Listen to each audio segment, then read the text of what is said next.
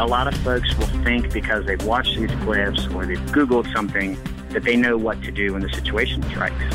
And that's when people get hurt, is when they misapply what they think they know to situations that they're unfamiliar with. Enchanted Sky Media.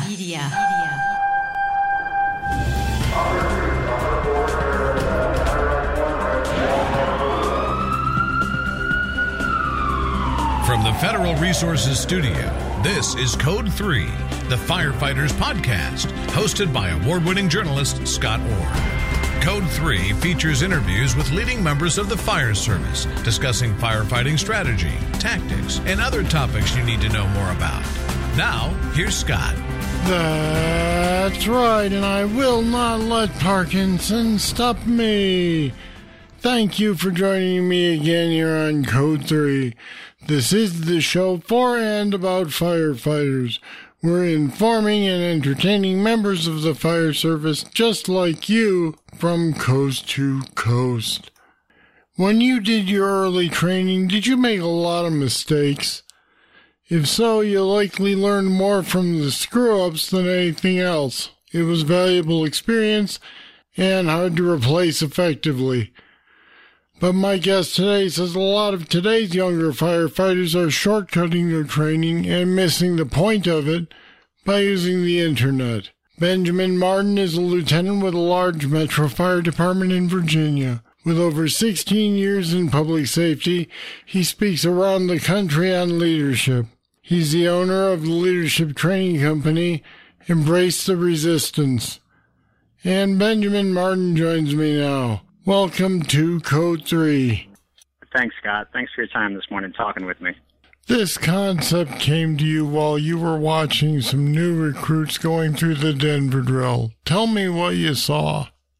I was helping with the Denver drill, which, if you guys remember, that was, I think it was firefighter Marvin Langvort, who got stuck in a very small room, and they couldn't get him out. I mean, multiple companies for a long time, and he ended up succumbing to his injuries and dying.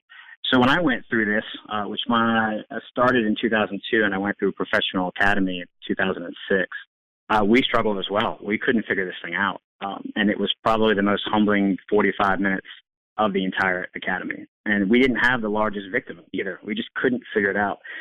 So fast forward 13 years, I was the training lieutenant of the academy, and I got a chance to come out and help teach. We have a Mayday cadre that's very good at what they do, and I was helping with the Denver drill, and these folks got it the first time, which just floored me. You know, there's always somebody in there that maybe has taken the class before, but this group, I knew for a fact none of them had previous experience, and when I asked them about it, they all kind of high-fived each other and smiled and said, well, we did Google it, as if that was going to provide them the answer for everything.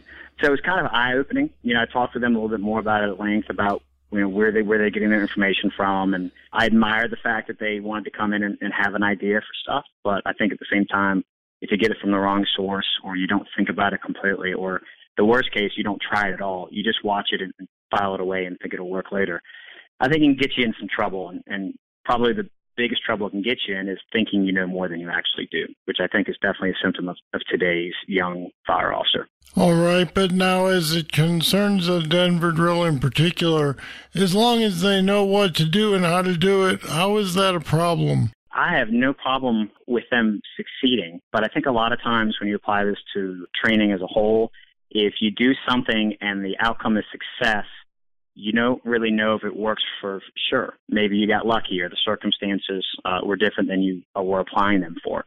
I think you see a lot of this in handline selection. Right? You clearly picked the wrong handline, but by the grace of God, that smaller handline was able to put it out. But you really should have pulled that larger handline. And it's the same thing with this. I would have loved for them to have tried some different things, and some things specifically to the Denver drill I've seen people try to act as tabletops with their backs, which is poor posture and gives them no strength and no leverage, as opposed to the wedge. I've seen people call in a third person instead of just trying to do it as two. We've seen people stick ladders in from the outside and have that act as a lever to help leverage them out and pull them out. So when they succeed the first time, they lose all that. I mean, so it's not that we're rooting for them to fail. But we definitely want them to come away with some lessons that kind of reinforce that, yes, you were successful, and that was by design. That wasn't by luck. So what they're missing is that some of these exercises are actually about critical thinking, not about solving the problem the first time. Yeah, absolutely. And this is really true, I think, for the academy. I think it's also true for when you're an incumbent, but really in the academy is the strength of the fire service has always been the collective brain trust. You know, we show up as the many as opposed to the one, and that's a lot of what separates us from police officers. You know, they show up to somebody's worst day by themselves, and all the decisions and all the power and all the strength comes from them. We show up, you know, and where I work, we've got 3 folks. And if I don't know the answer, I can bounce it off of them, and it's not long before a second unit shows up, and I've got 3 more people to bounce it off of. And that's how we solve things. So when you've got one person who's researched this on Google and takes that learning experience away from the other group, they don't learn to bounce stuff off each other in the moment. And there's a lot of stuff that they learn in that. Followership's a big thing. If you've ever been in a drill that's going sideways, then you have somebody that typically will try to talk over somebody else, and then they get to arguing, and that's a great learning moment to pull that back and be like, hey, one person is in charge. There's a time and a place when it's appropriate to suggest things, and this is not it. And then you work through that model, and then they leave the academy as a whole able to participate on a team better than when they came in. Because that's really, I mean, we run a 30-week academy, and that's really what it is about for us is our goal is to break you down as an individual and build you back as a teammate. And that's, we think we need 30 weeks to do that and give you a fundamental understanding of what it is that we do in our agency. So we're certainly, again, not rooting for them to fail, but we definitely want them to get some learning along the way. And I think a lot of that happens when you're disappointed in yourself. I wrote about it. I called it your authentic motivation. You know, where a lot of times you just go do stuff because somebody else is doing it because you want to copy them or emulate them. And the things that I have failed in, I never, ever, ever want to feel that way about it again. And that's what drives me to be better and put all the hours in on the blacktop, throwing ladders and forcing hose, not just because I'm trying to keep up with the Joneses. You've called this artificial experience. Why is that?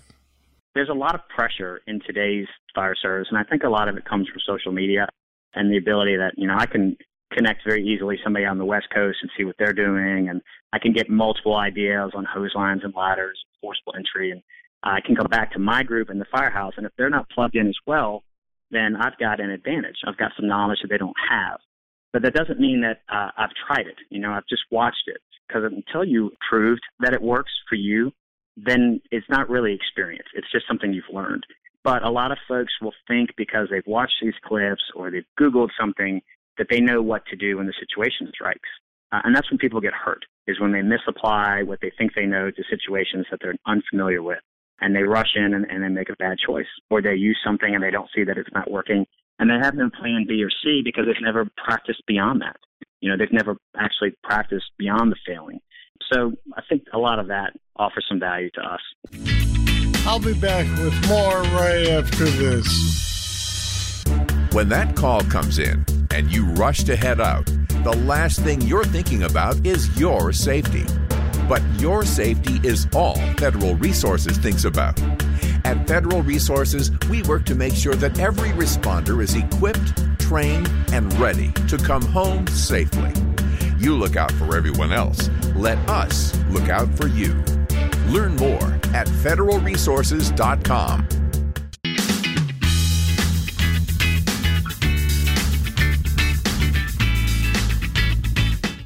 I'm wondering if this is more serious now that we have decreasing numbers of actual structure fires so they get less real-world experience.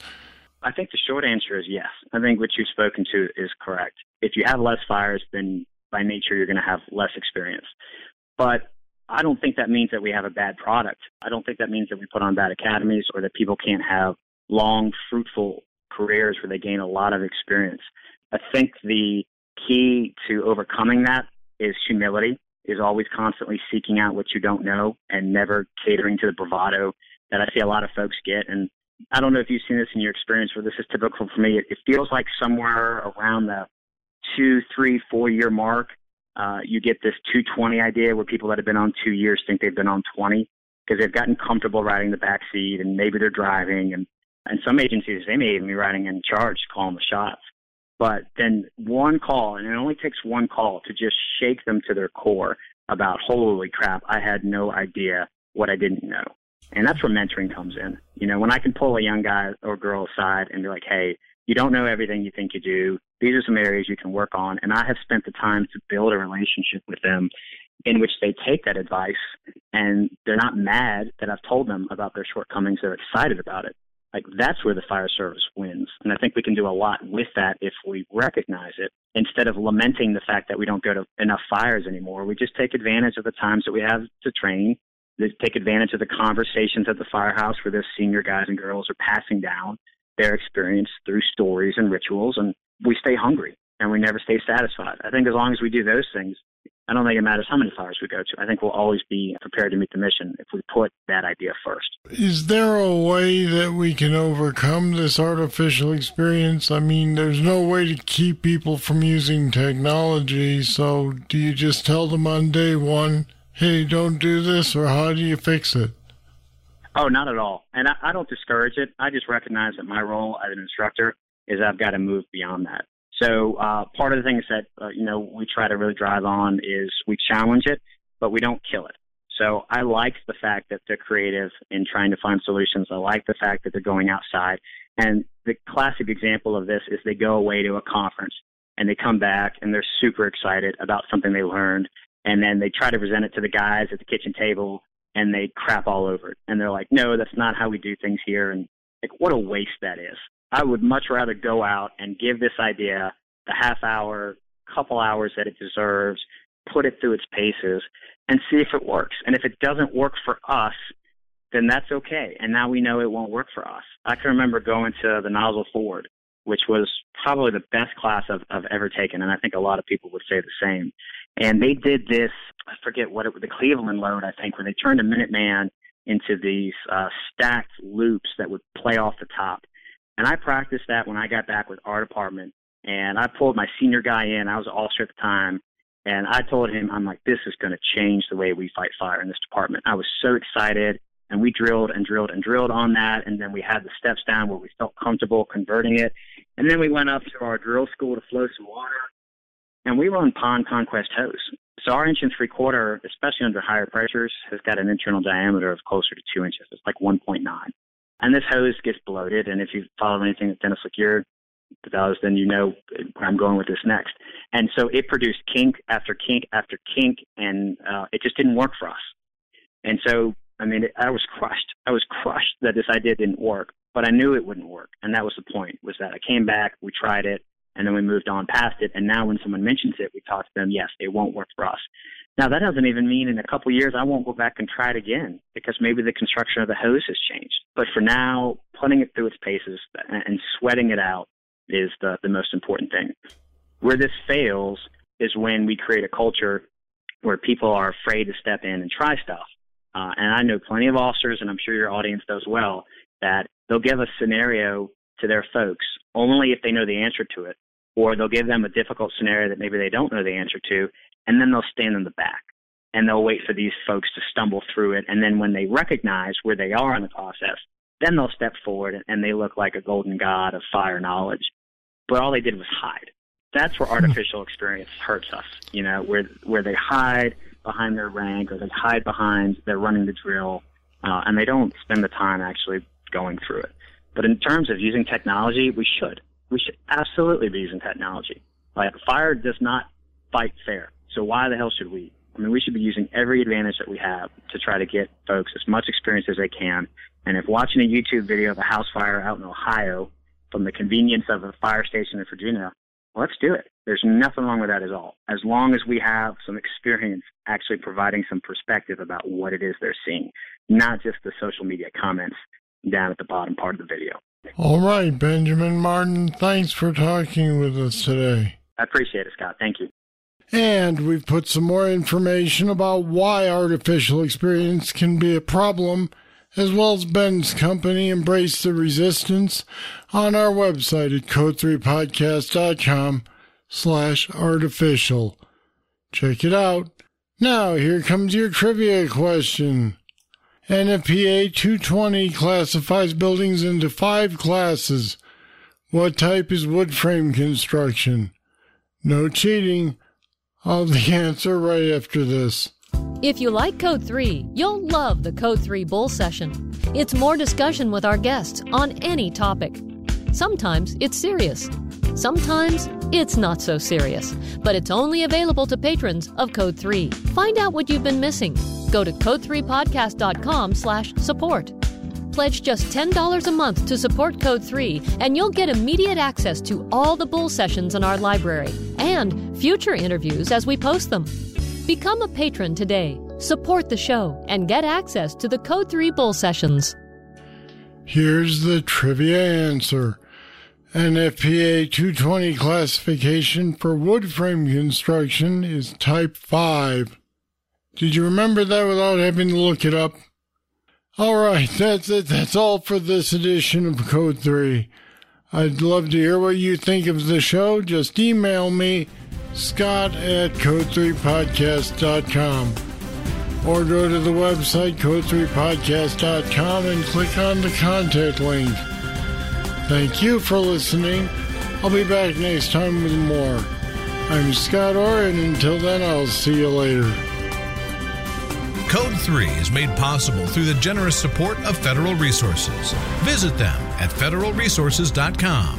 This show is a production of Enchanted Sky Media. To contact us, get more information on today's show, or to subscribe to the podcast, go to code3podcast.com.